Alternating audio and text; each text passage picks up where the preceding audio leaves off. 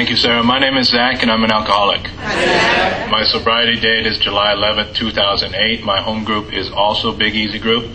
She told you about where we meet, so if you're ever in New Orleans, please come and see us. And I'd like to thank Marcia and Glenn for asking me here. It's always an honor to be asked to do anything.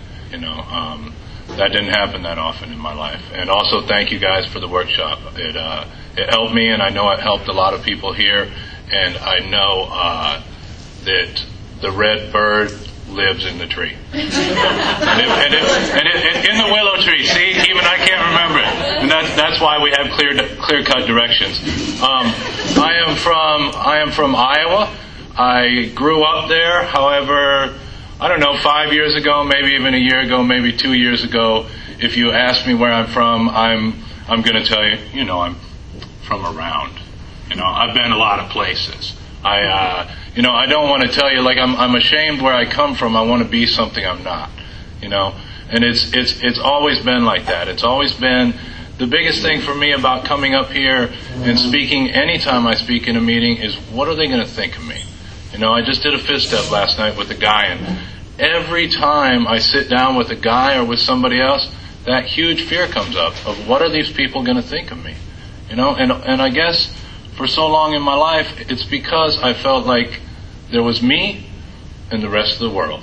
There was me and then all these other people who didn't understand me. And from a young age, I was one of these kids that was running around. I was getting in trouble. I was, I guess, probably if I was born 5 years ago, they would probably put me on some Adderall or something, or Ritalin. I was a crazy kid my parents really had no control over. And the teachers always said, he's so smart, he's got so much potential, but he just doesn't listen. And this is 5, 6, 7, 8 years old. And it's not so much that I don't listen, it's just that I don't really respect anybody. And I don't really care about anything anybody else wants. I just care about what I want, and I want it now. And that's the beautiful thing about alcohol. It gives me what I want right now. I get afraid in life, and I know what'll take that away immediately. I know that a drink will take that away. And, if I don't have a solution, that's what I'm going to go back to. And I liked what was said earlier about the fact I forget sometimes.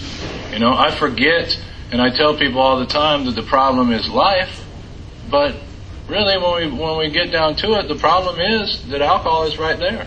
And if I'm not persistent on this path, if I'm not enlarging my spiritual life, I'll go back to what worked for me for 25 years. I took my first drink, I think, when I was 13 years old. I was with a good friend of mine, Jeff, and we were in his basement, and we had lime-flavored vodka and Mountain Dew, and we mixed that all together, and we were listening to Iron Maiden and pushing each other around and just jumping around, and it was a blast. There was nobody there but the two of us, but it was amazing. It was like magic, And I woke up the next day and I had vomit all over my shirt. That's a recurring theme early on in my story before I learned how to drink properly. I had vomit all over my shirt, and it wasn't like I thought, I can't wait to do that again, but it was, that was a hell of a time.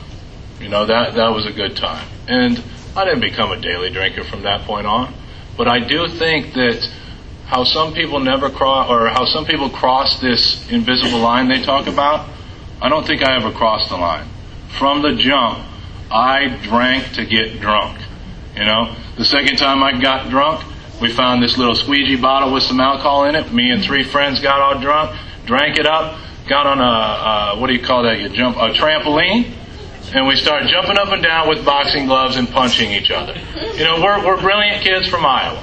And we do that, and we get off the trampoline, and all I can think, I don't know it at the time, I don't realize what's going on with me, but all I can think is, we need to go to his house. I bet his parents have liquor, and we still have this squeegee bottle, and it's empty. We should fill it up, So we did that, and that was the first time I got caught, and I sat by the toilet, and, during high school, I was that guy on Monday making plans with people. Okay, what are we going to do on Friday? I wasn't drinking on Mondays and Tuesdays, but it's all I could think about. It consumed my week. Okay, maybe we could go down to this little station and get that homeless guy to buy us something, or who's got a fake ID, or how can we get it? You know, that constant thought of alcohol, of getting drunk, was there from the beginning, you know. And I got in a lot of trouble in high school. Like I said, I have a little problem with authority, so I would talk back to teachers and I would tell them what I thought, because here's another thing I learned about myself early on, is that I'm smarter than everybody else, you know. And it's a painful world when the other people don't realize how much smarter you are than them. You know, it's a terrible place, and it's very lonely when you're misunderstood. And so, you know, in high school, I'm getting things like a friend and I have to go before a disciplinary board every Friday. You know, and we have to talk about what we did during the week and how we didn't screw up from getting in trouble drinking. I get a drunk driving when I'm 17 years old, and that's an honor. You know, we had a little club in my high school. Me and 2 other guys, we got drunk drivings in high school. That's cool. You know, I left high school. I got a little, I would have told you 10 years ago, a scholarship. But what I got was invited to play football at this college. And, you know, I'm always trying to make myself better than what I really am. And so I went to the school and I played football. And what happened was, I was second, third string. I wasn't playing, and I couldn't deal with that. And so I told everybody, the school's too small. I'm leaving this place, man. Screw them. And what the real deal was, I couldn't be the big shot, you know. And what I did was I ran around and I listened to some bands, and I thought I was real cool, and I took lots of LSD, and I was expanding my mind because I'm creative. You know, I'm an artist, and I'm also a bohemian. Right? That's what you call yourself when you don't really have a place to stay, when you just sleep on people's couches and like use their money. You're a bohemian. You know? What I've come to find out is I was a loser. You know? And keep in mind, I was smart this entire time. You know, I was an intelligent person, but instead of going to class, I'm going to get drunk all night and I'm going to do what I'm going to do. And you know, I've long since abandoned the idea that I would drink like other people. You know, that wasn't ever an issue. It was, okay, how can I make this right? You know, from 19 to 21, I found this nice stuff they make in bathtubs in Iowa that you put in your nose, and it helped me to drink. And I could drink for long periods of time and not black out and not get in fights, and I'd found that mix. And that was a great thing. But then I found myself hooked on that. And this is how I think I'm not a drug addict. I just put that down, you know. And then what I tried after that is I would try to work all week, smoke dope during the week because it's from the earth and it's natural and God wanted us to smoke it, you know. So I'd smoke that and I'd just get drunk on weekends. But what started happening is those weekends turned into, well, I'm going to get drunk Sunday night. And then, you know, we might as well start on Thursday. So then it's Thursday to Sunday. Then it's whatever to whatever. You know, and I did all these things to try to make things right. I'd tell myself I'm only staying at the bar till midnight. And it would be midnight. And I would look at my watch and say, well, I missed midnight. It's 12:07. I'm going to leave at 1. You know, and then it'd be 1:09. Well, I'm going to stay till 2. You know? It's 2:20, so I'm going to stay till 3. You know? And I kept doing that over and over. And I went to a city where some friends of mine who actually cared about me pointed out that, Zach, what happened to you? You weigh like 155 pounds. You know, I'm normally like 190, 200, and you look like shit. You know, why don't you do something with your life? So what I did is I went back to that university where I had played football, and I went back there in the spring, and I met a guy who kind of became my running buddy. You know, not just in partying but in football as well. And he got me to a point where, you know, I bulked up, and that following fall I started. You know, I was on the first team. I was playing defensive end. And we had a very good team. So here I am really believing I'm the big shot. People are congratulating me after the game, and I've got young guys coming up to me and saying things like, "Man, Zach, you're so cool. I wish I could do what you do." And what they meant was like eating a bunch of mushrooms after a game or snorting an 8-ball of cocaine and drinking until Monday. And I remember, I'll never forget, I was in this house, in this basement, and this guy said this to me. And I thought, what? Why? Like I just felt, I was loaded, but I felt that tinge of, this isn't what he should be looking up to. This isn't who he should emulate himself after. And that didn't matter. I just kept drinking. I kept doing those things. And I should mention that I grew up in a Catholic household. I went to Catholic schools all my life. So, when you're an alcoholic like me, you have to have a scapegoat. You have to have somebody to blame it on. And so a whole church, a whole organization of people is good, but it starts with the parents.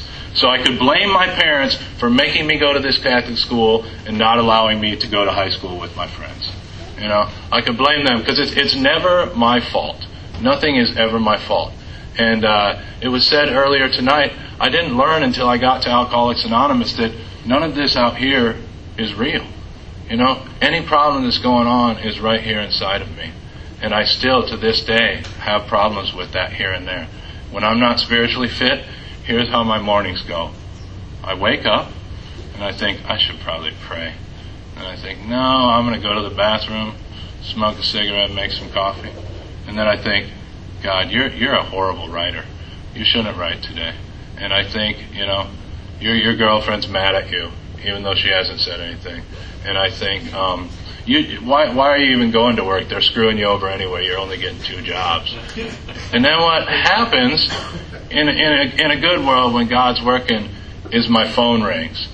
And it's some sick bastard on the other end saying, "Hey, Zach, man, you aren't going to believe it. I got kicked out of that treatment center again, and I told myself it wasn't going to happen, and I don't know what to do." And I just talk to that guy and I listen. And all of a sudden I think, God, all that shit you said to him, that's pretty good stuff, man. Maybe you should go and pray. Maybe you should go and meditate, And I go do those things. But anyway, so I left that university and I went to be a little more of a bohemian, I guess. I got invited to go teach English in South Korea, and I went over there and I ran through every job I could, and I was a terrible teacher. I smoked hash and got drunk and played with kids. Sorry, kid. I mean, the kids had fun because I was like an 8-year-old, and over there things were happening, and I just what I thought was that if I could just stop all of these problems from happening, if I could stop all of the consequences from happening, then things might be okay. And I was talking with my friend Ken outside about this earlier, is I never went to these other cities or these other places thinking, I'm going to stop drinking and life's going to get better. What I thought was, I'm going to get to this place and I'm going to meet cooler people that understand me and party like I do and are creative and bohemian like I am, and we're going to run off into the sunset. And that's what I thought. And, to this point, I hadn't been to an AA meeting. This puts me at, 27 years old, 28 years old in South Korea. And I get a bunch of money that I made from teaching, and I was in the hash selling business. And I had about $10,000, and I went and traveled for 6 months in Southeast Asia. And I can tell you, people say I wouldn't trade my best day drunk for my worst day sober. Like, I would not trade those 6 months for anything. I mean, it was beautiful. It was absolutely beautiful. And I'm reading all this Eastern philosophy, right? I'm waking up in the morning and I'm smoking a big joint and I'm doing push-ups under the cold shower, and then I meditate for like 15 minutes. And I come out of that and I think, God, I'm so spiritual or something like this. But I really think at that point, maybe it's about 1, 2 in the afternoon because I've been up for like a half hour. And I think I'm not going to drink today. You know, I'm going to have a good day. I'm going to go see a temple, or I'm going to go rent a little moped or a motorcycle. I'm going to do some cool stuff. And what happens is maybe I go do those things. But about 6 o'clock, 7 o'clock, whatever time, it doesn't matter. I start thinking to myself, and this is the delusion. This is the mental blank spot. I've known since I was 13 years old that every time I pick up a drink, I'm going to get drunk. I'm going to black out. I can't predict what's going to happen. I might be with the most beautiful woman in the bar. I might be with the ugliest man in OPP, jail. You know, I cannot predict with accuracy what's going to happen once I pick up a drink. But I will believe this. I will tell myself, I'm going to go have a couple of these good beers. And I'm going to eat a real good meal. And then I'm going to go home and read. And I would believe it. And I'd have that one beer. And I might nurse that beer for a half an hour, the whole time thinking how good I'm doing. I think that's kind of part of the mental obsession too. You know, thinking how great I'm doing. Look at, I've been drinking this beer for a half an hour. I've got it this time. Maybe I should try it again. You know, so I have a second beer. Man, well, I did real good on that first one. Maybe I can drink this one in 15 minutes. And then, 2 or 3 beers, it's done. And I'm out to the morning. And that was 6 months of my life. Every day I woke up like that. Every day I still believed that same bullshit. You know, this is the same guy when I was 20 years old. I tried to stop drinking and just smoke weed. That's how I used to get sober. I thought sobriety was you just smoke weed all day. Because I never crashed cars when I was stoned. I never fell off roofs or got in fights when I was stoned. You know, I didn't realize that, it's hard to get sober when you're high. I couldn't, I'm smart, but I couldn't, this is serious, man. I could not put those two things together, So I'm going and I'm on my little high kick and I think I'm going to make a real nice meal. Maybe invite a lady over and maybe hang out with my friends who I've hurt and I'm going to make some spaghetti. And the way I make spaghetti is you take like some mushrooms and onions and butter and green peppers, and you need red wine to put into that before you then put the red gravy into all that stuff. So I go to the store and I see these little dinky bottle of wines like this, and it costs, say $3.99. Well, then I look at the big handle of Ernest and Julio Gallo and think, well, that's $6.99. Why the hell would I spend $3.99 when I could get this for $6.99? I'm good. I'm smart and frugal. And so I buy this handle and I go home and I pour my little bit in there and I think, well, shit, one glass of wine. You're not a wine drinker. You like cocaine and vodka, Wine is like weed. It's from the earth. It's good for you, grapes. And so, you know what happens. I drink that whole bottle of wine. And, when I left South Korea, I had been kicked. I was the only person I knew who was kicked out of a bar in South Korea, in Busan. I don't know. I thank God some days that I'm a blackout drinker. Because there's lots of stuff people come up and tell me when I go out to hear some music, like, "Hey man, you remember that time at?" I'm like, "Oh, no," and I don't even tell me about it. I don't care. Like, did I harm you? No. Okay, we're good. And so I get kicked out of there, and I think, what terrible people. I'm the one who's bringing all these people here. I'm the one selling hash to their bartenders. Why would they pick on me? Why would they do this to me? And I thought, I need to go to a place where I can drink like I drank and had the freedoms that I had overseas. And I thought, I should go back to the United States, because I've been writing at this time. And by writing, I mean like getting drunk and writing poems and stuff on bar napkins, like brilliant insights when you're really high, and then you look at them the next day and they aren't so brilliant. But, I thought everybody in the world had to read these things, and I'd be at the bar reading them to people whether they wanted to hear them or not. I still do that sometimes. It's just a little better quality. But I thought I should go to school for this. I should study writing, but where can I go in the United States that isn't the United States? Where can I drink and carry on like I have been? And I thought, man, New Orleans. I thought, I will go to that country. That should be an interesting place. That's I've never been to New Orleans before, but what I know about New Orleans is drunk. That's what I know. And I got to New Orleans, and it took me about a week to start hating Bourbon Street. But for that first week, man, I was drunk 7 days straight, 4 days straight, something like that, on Bourbon Street. I'm in a hostel because I don't make any plans before I go anywhere. I just move there, And so I'm staying in this hostel, and what I don't realize is that Mardi Gras is coming up, and they have all the beds. So my bed's going to be gone here pretty soon. So I managed to get myself kicked out of there for insulting some French girls early on in the morning and, telling them they should drink vodka while they're trying to check in at 8 a.m. And I decided to go out to California because I didn't realize it's cold in New Orleans in January. I didn't know that either.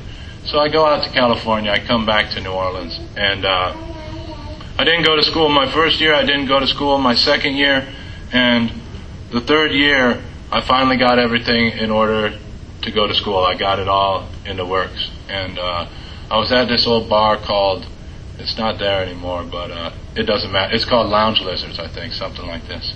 And, it's like 8 o'clock in the morning, and I'm thinking, who the hell's calling me at 8 o'clock in the morning? So I pick up the phone and I say, who the hell is this? It's like, Zach, this is Joanna, your administrator from University of New Orleans. I'm like, oh shit. She said, did you realize the class started 2 days ago? And I thought, no, I thought that started like next week or something, And I got to school, and because I have this problem with thinking I'm a genius, and the only way for me to actually believe that is to put everybody else around me down, to judge every single person around me so that I can feel like I'm okay, so that I can feel like, I am somebody. And that's what I did in that program. I read people's stories, and I thought, this is a piece of shit, she's a piece of shit, she can't write, he can't write. And, I basically made fun of people. And I had my friends on the side, the people who did the same kind of stuff I did. And, by this time, I'm in New Orleans, but I'm not getting away with the same stuff. I'm getting arrested, and I'm going to jail, and I'm waking up in jail, and I'm sweating, and I've got, those nasty gray pads with pubic hair stuck in the side, and there's 15 people in a cell the size of this table, and it's disgusting, and I'm in there, and they don't even have a Bible in there. They had like a half a missalette torn in half. So I'm reading like songs of something, and just, God help me, and praying in there, and let me get out of here, and I'll never do this again. And I'm in there for a couple of days, and I get out, and there's a Quickie Mart across the street, and I've got, $8, $12 left in holding, and I think, I'm going to go over there and get a sandwich, maybe buy a crackhead some chicken or something so I can be a good guy, And I go over there, and maybe I buy a lady a gallon of milk, and maybe I have just enough left for a 24-ounce beer, and I buy that, because you know what? I need a break, man. I was just in jail. I believe this, and the cycle goes on over and over and over again. And I get thrown in jail more times. I insult people. I was at a party, and there were a bunch of the graduate students from my program there. And one of the ladies who's a professor who had just published a book, I went up to her and I said, that book, that's chick lit. It was like, just rude, mean shit that I should not have said. And I said some other stuff in a blackout. And I vaguely remember people kind of ushering me off to the side and, no, you can't take any beer out of that beer tub or the bathtub, and you need to go. And I got in a car accident that night. And I was at a stop sign, and this guy hit me. And I remember sitting on the ground and thinking, I'd just gotten arrested a week before. If I go to jail again, I'm screwed. And I get in my car, and I take off and I get the hell out of there, and I asked, what can I do? And I was so scared that I went to some AA meetings. I went to some AA meetings in Metairie, which is like the suburb. And I went there because I didn't want people in New Orleans to think I was an alcoholic, I'm serious. Even though the whole French Quarter knew, everybody knew I was an alcoholic. But I was ashamed. It wasn't so much, I'll tell you I'm an alcoholic in a bar. The shaming part is saying, I'm an alcoholic, I want to stop, and I can't. Because how many times did I wake up and tell myself I don't want to do this anymore? I don't want to do this. And you could have given me a lie detector test. It wasn't just some, to please somebody else. I did not want to drink anymore, and I couldn't not drink. And so I got out of jail that time again after a week. That's a long story I won't go into. And that lady I told that her stuff was chick lit, I went up to her at the bar of all places and said, I said some really mean things to you and I'm sorry and I don't want you to think I'm an asshole. And she just looked right at me and said, well, you are an asshole. What a bitch. And I thought that. I really thought, what a bitch. And, I got an opportunity to go to Prague, to go to the Czech Republic for, a scholarship that I was given for writing. And I was a month sober when I left for Prague. That means you just smoke dope and go to lots of meetings. And so I was a month sober before I left for Prague. And the plan was that I was going to go over there and write a book about Hurricane Katrina. Interviewing people from Europe, like they give a shit. And so I fly to Iowa first to see my family, and then I'm going to fly out of Chicago. And I'm in Iowa for one day, and I'm drunk.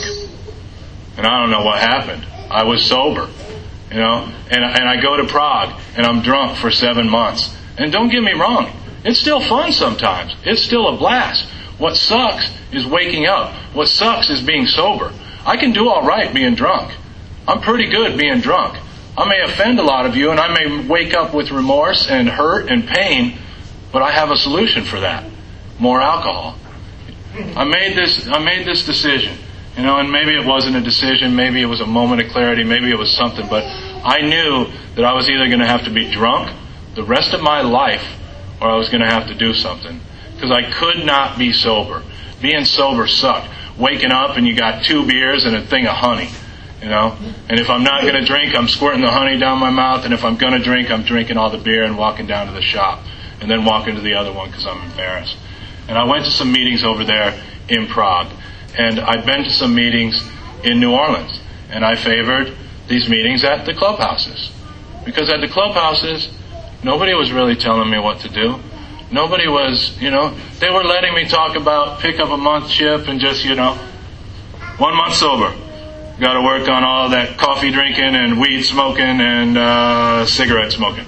That's like, that's what I was doing. And so I was in this meeting and I was scared to go to it. They had meetings at noon and at 6 p.m. And they were in the basement of some building. And I'd go up and see the sign, and I'd see all the people in there, and I would just be ashamed. And I walked down into that meeting finally one day, and I sat there, and I knew from going to enough meetings that, if you're new, you just shut up. You just be quiet. And I want you to think that I know what I'm doing. And I'd also read the big book about 5 times by now. Mostly stoned. I have roaches in there and stuff. But I had read it, and I could quote things from that. And I'm the guy, and this guy drives me absolutely nuts. The guy you go to the treatment center and he's been there 20 times, and he knows the big book. So you can't tell him anything. You can't do anything. That's me. Like, I know everything except how to stop drinking. I can quit. I can tell you phrases, but I can't not drink. And as I'm in this meeting, after a couple of weeks, maybe I say a word. This guy comes up to me, and these guys are taking me out to dinner, right? And they're telling me all these sick stories like I've just told you. And they're telling me, how they did the same shit that I did. And they were just like me, and the same kind of pain they had in the morning. And it was read earlier tonight this guy came up to me and he showed me on that first page, how many thousands of men and women have recovered. And that was the first time somebody said to me, he said to me, point blank, I have recovered from this. I'm like, wait a minute, you don't think about drinking at all? He's like, no, a fleeting thought will come here and there. I'll smell some weed in the air and think, that smells good. See a big glass of foam on a beer. Ooh, that looks pretty good. But it's not that constant thought. Because what's even worse for me than thinking about drinking is sitting in a meeting and thinking about not drinking. Thinking about, what am I going to do when this happens? What am I going to do if she leaves me? What am I going to do if my book never sells that I haven't written? And I'm thinking all these things because I'm way far ahead in the future. And what this guy did, his name was Matt. His name still is Matt. And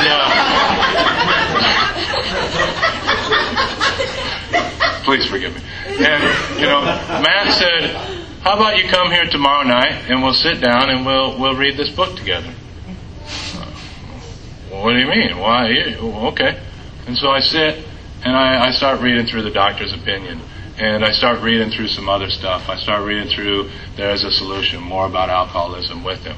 And they do this trick. They have, meetings at noon and at 6. And on Friday night they have a special meeting where they have people go and talk about a step. And I've been reading with him for a couple of days. He said, Zach, you're going to go to that Friday meeting and tell everybody about the first step. Oh, okay. Well, I know the first step. The first step is that you're powerless. You have a phenomenon of craving, which is once you put the drink in your body, you can no longer control what's going to happen. You have to drink more. But you also have this crazy mental obsession that tells you it's going to be different this time, that tells you you need it, that tells you it wasn't that bad, that gets you into that mental blank spot. And he showed me those same two questions. If when you honestly want to, you find you can't quit entirely.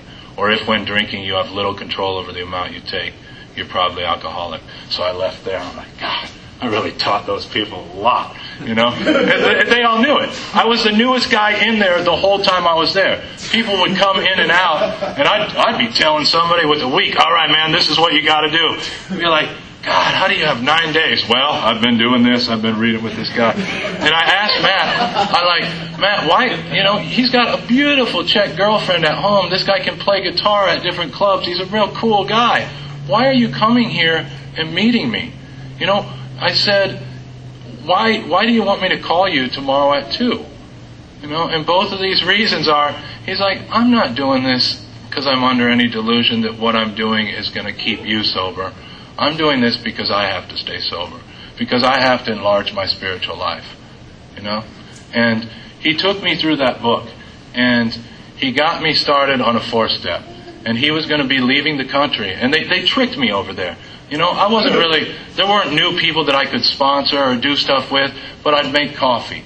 And people would come in town, tourists would come in town. And I didn't sleep anyway, so it didn't matter. I'd take people out and I'd show them the city. And I was reaching out to people. And I had, if you're going to a meeting in another country, chances are you've been sober for a while.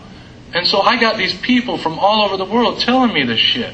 And I'm telling them lots of things too. I'm probably talking more than they are. But they let me talk. They let me ramble. Just like I tend to let guys do sometimes in my car. And, so he took me through that 4-step. And I wrote it all down.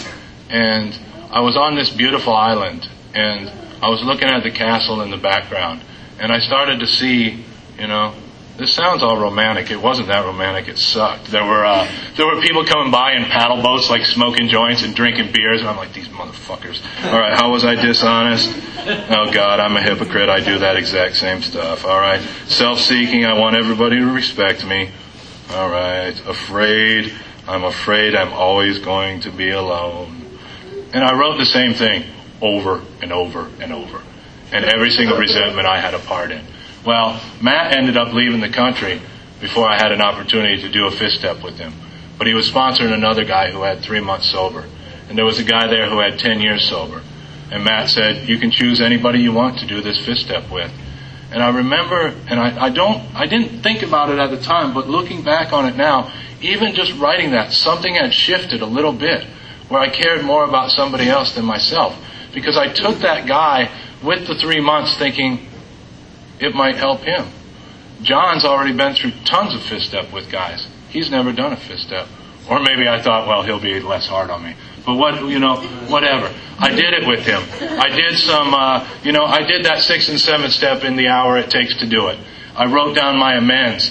And then I started going all around the city, making amends to the kids I was teaching in Prague, making amends to everybody. And I get mad on the phone one day. I said, man, I made like 6 amends already. He's like, what the hell? You're the Jesse James of amends? Or what are you doing over there? You need to, talk to somebody before you make the amends.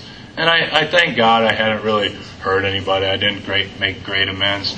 But I leave there, and I'm feeling pretty damn good. I'm about 3 months sober.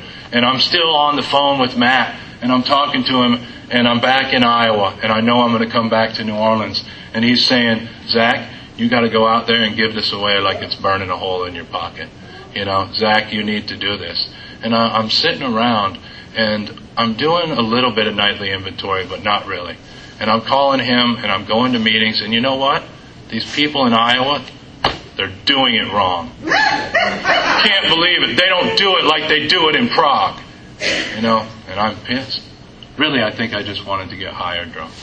But what happened is he's telling me all these things, and I'm not really doing these things. And I tell him, Matt, I feel like shit, man. I've made amends to my parents. I've made amends to other people.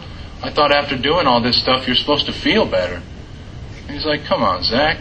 We've read this book together. We've done this stuff. He's like, this program is not designed to make you feel better.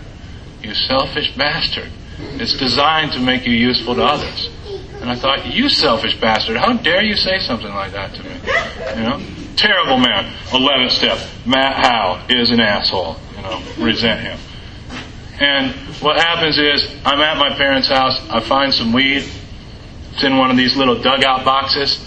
I've got bad angel on this shoulder, bad angel on this shoulder, and I'm putting it in there, and I'm thinking, don't do this, Zach. It was harder for me to quit weed than alcohol, and I know that's an outside issue, but that's just my truth. It was harder. Don't do it, don't do it, don't. And I tell you, I smoked that until the whole box was gone, and then I'm cleaning out the one hitter with a hanger and smoking like paint and resin and, smoking all that. And I'm dying. I'm 3 days high.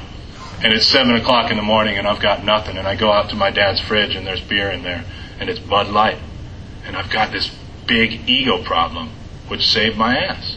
Maybe God wasn't ready to take away that character defect, because what happened was I thought, I want to be able to tell these fine people in Mobile, Alabama, my last beer was this beautiful Pilsner Urquell in the Czech Republic with a big head on it. And I did not drink that beer.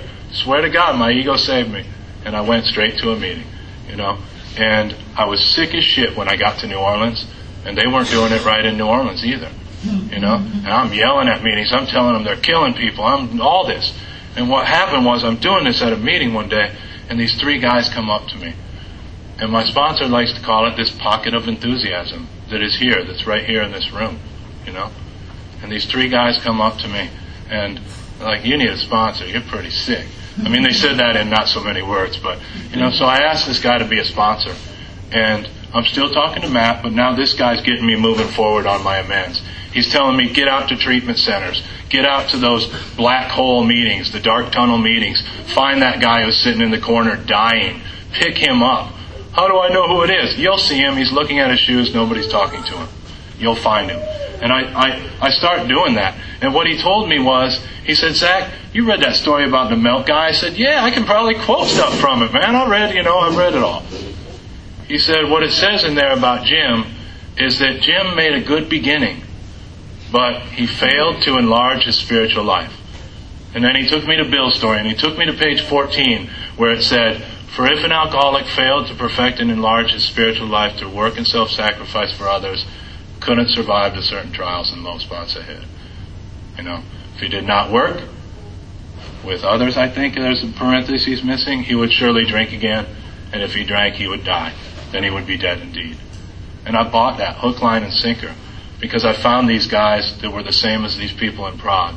They were saying the most important thing in this program is working with other alcoholics.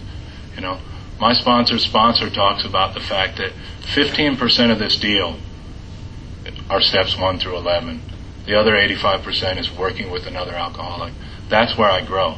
That's where I confront my character defects. I see my character defects in you. And I want to judge you. And all I can do is put down that freaking magnifying glass for 1 second and take a mirror. And so what I'm doing is I'm running out to these treatment centers and I'm doing what I can, man. And I've got these guys I'm working with, and some of them are staying sober, some of them aren't. And, my first sponsee was this Vietnam veteran. His name was Warren. You ever meet Warren? Warren was crazy as shit. Warren, I love Warren. I'm going out to UNO. I'm going out to school at this time. I'm bringing guys into my life. Warren, this old 65-year-old Vietnam vet crazy man, is going with me out to school, working on his 4-step during class, in the library, walking up to girls, "You sure do look pretty today." They're like, "Jesus Christ, who is this man?" And so Warren is writing that 4-step. And I sit down with him, I'm like, "Man, I finally got somebody through the 4-step. You ready to read this?" And I gave him all the instructions. I showed him what was shown to me. He's like, "Dear Mom, I am sorry for..." I'm like, what the hell is that? That's not a 4-step. And I asked my sponsor, "Dude, what do I do, man? This guy's crazy." And he said, just love him. Just keep reading the book with him. We don't know why God put him in your life. If he wants to do the steps, he'll do the steps. If he doesn't want to, he won't do them. And most importantly, go find some more people. Forget about Warren. Answer his phone calls, but he's got it. He's writing letters. And so I get some more of these sponsees, right? And about this time I'm starting to grow a little bit, I think. And I'm sponsoring these guys out at the treatment center, and here's what's going on. I'm growing, but it's all about ego. I've got this minivan. To be honest, I don't care. To this day, I don't care that the reason I started sponsoring guys in the beginning was purely for ego. It was like, look at me. See this minivan? I have to bend up the, what'd you call those by the tire? I got to bend that up. There's so many guys in my car. Look at me. And I'm calling guys who I know aren't going to pick up guys just to call them out. I'm going to get those bastards. And I'm doing this, but I'm starting to change a little bit. And when I don't know something, I ask my sponsor. It's like the people say, if they're sick enough to ask you for help, you can't hurt them.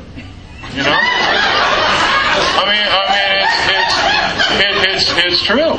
If I'm sitting down with an alcoholic and I'm reading through that book and I'm sharing my experience, I can't hurt these people. It's better than what they were doing out there. And so I go out to the University of New Orleans, and that woman that I told that her stuff is chick lit, you can't write. I go to her and I say, Amanda, I'm trying to clean up my past, and I harmed you by saying things I shouldn't have said, and I was wrong, and is there anything I can do to make it right? She just looks at me, don't say that shit to people. I'm like, okay, cool. All right, I got my marching orders. I'm going to go. And about a month later, these people are coming up to me, these people in the writing program, and said, Amanda came up to us, and she's like wondering what you're up to. She said you came up to her and said all this kind of stuff, and what's that all about? And so they went back and told her, I think Zach is genuine. I think he's really trying to turn his life around. And that was, I guess, 3 years ago or so. And so in the meantime, I'm sponsoring guys. I'm taking guys through the steps. I'm saying yes. I'm answering my phone. I don't answer my phone unless I can get something from you. But these are things that I've learned. I hated that word God. I absolutely hated that word God. But God, what was missing between me and that first drink. Like I said, I could quit dozens of hundreds of times, but there was no power between me and that first drink. And I'm going around a little bit, and I should have said this earlier. But one of the things that Matt showed to me, because I believed he had a power between himself and that first drink. And he opened up the book and he showed me this part that said, lack of power. That was our dilemma. But where and how were we to find this power? And I love that. I love when I'm reading that part with the guy in the book, because I stop and make him close the book, and I'm like, where are we going to find it? They're like, praying, or no, I know you told me you enlarge your spiritual life through work and self-sacrifice for others. And, they got all these ideas. I'm like, just open the book up back up. It says, well, that's exactly what this book is about. Its main object is to enable you to find a power greater than yourself which will solve your problem. It doesn't say it'll solve my drinking, it'll solve my problem, which is living. I do not know how to live. I am an immature egomaniac who's insecure, scared of everything everybody thinks of me. Before I came here, I was thinking, man, I should bring some nice clothes to work. I can change into them because I came straight from work to here. And then my brain thought, no, I should just wear the suit from work because then they'll think I don't really care that much. I'm just cool. I just came straight from work. I don't take much time. I'm the same guy who would wear my socks inside out on purpose so that you thought I didn't care. I go to so many lengths to make you think I don't care because I'm terrified what you think of me. It's absolutely ridiculous. And so he showed me that. And that was this power. That was the message of depth and weight which I could offer to these guys at treatment centers. And I'm going around and I'm telling my story at places and I'm going to meetings, and I made some let's say maybe I offended some people. Maybe I was a little harsh. Maybe I told people how they needed to do things. And I remember speaking at a meeting like this and just telling my story and thinking, you know what? How happy, joyous, and free am I if I'm going around and saying, God damn it, you would be happy, joyous, and free if you just did it like this. What I found is I believe wholeheartedly in what I do. I believe the program of action is outlined in the big book. But I have pushed away people in my path. I have since changed a little bit, and I've had people come to me. I've had people come to me that, kind of thought I was an asshole because they've seen a bit of change, right? So I'm sober about, a year and a half or so. And I'm at a writing conference in Fairhope, Alabama. You guys know where that is? It's a weird place, man. It's like a movie set. Like they set, hey, somebody move that tulip right there. We're going to hold it back here. But anyway, I'm at a writing conference there, and Amanda, the woman with the chicklet, came up to me and she said, Zach, I know that took a lot of courage to do what you did. And I want to thank you, and I want to say I'm honored to be your friend. I'm honored to call you a friend. I think you're a good person, and I have seen you change. So, man, this is that same lady who said I was an asshole. In my brain, what I do is, well, she's a bitch anyway. I don't care. That's what I would have done, left to my own devices. That's me. Going and saying to her, I was wrong, that's Alcoholics Anonymous. I'm not responsible for this stuff that I do, this great stuff that I do. God's responsible for that. All right? That same lady, about 2 or 3 months ago, her husband and another woman read the novel that I've since, you get sober, you can write a lot more. Especially if you get a limousine job and have a lot of time on your hands. Her husband and she and another woman read this 350-page novel I wrote. This woman is now going through chapter by chapter and editing that book. I did not go and make amends to her so that she would edit my book in the future. I went and made amends to her because it's the right thing to do. I went, and this sick bastard over here I saw at this meeting like 2.5 years ago. And that's my job at a meeting, is to go up and shake people's hands that I don't know. Whether they're new or not, I don't know them. At my home group, if you come up and talk to me, we're going to talk to somebody else. I'm not there to chat with you. That's what Theo's is for. That's what the pizza place where we go after the meeting is for. At a meeting, my job is to talk to the people I don't know.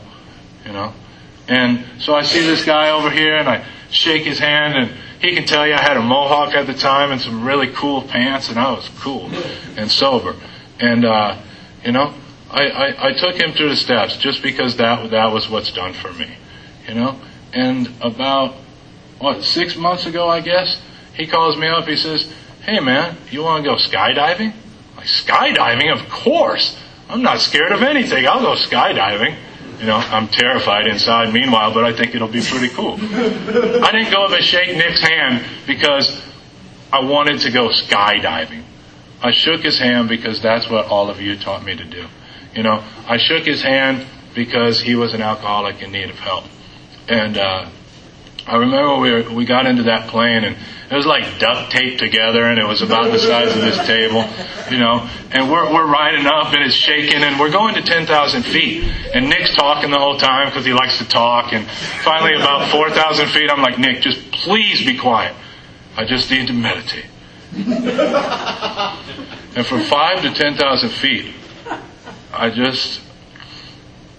got silent, and I felt some kind of presence of God. I felt something like, it's going to be all right. It's going to be okay. And I jumped out of that plane, and I was just floating, and I wanted to be doing that forever.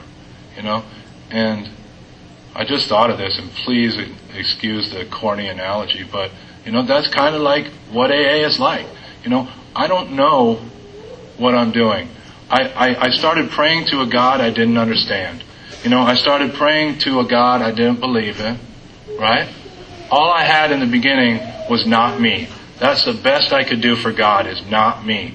And I heard a lady at the World Convention, she spoke my experience. She was like 970 years sober, and she said, as soon as I stopped trying to define God, I was able to find God. Because I'm an intellectual. I've got to figure out and tell you, this is God, and this, and this, and this.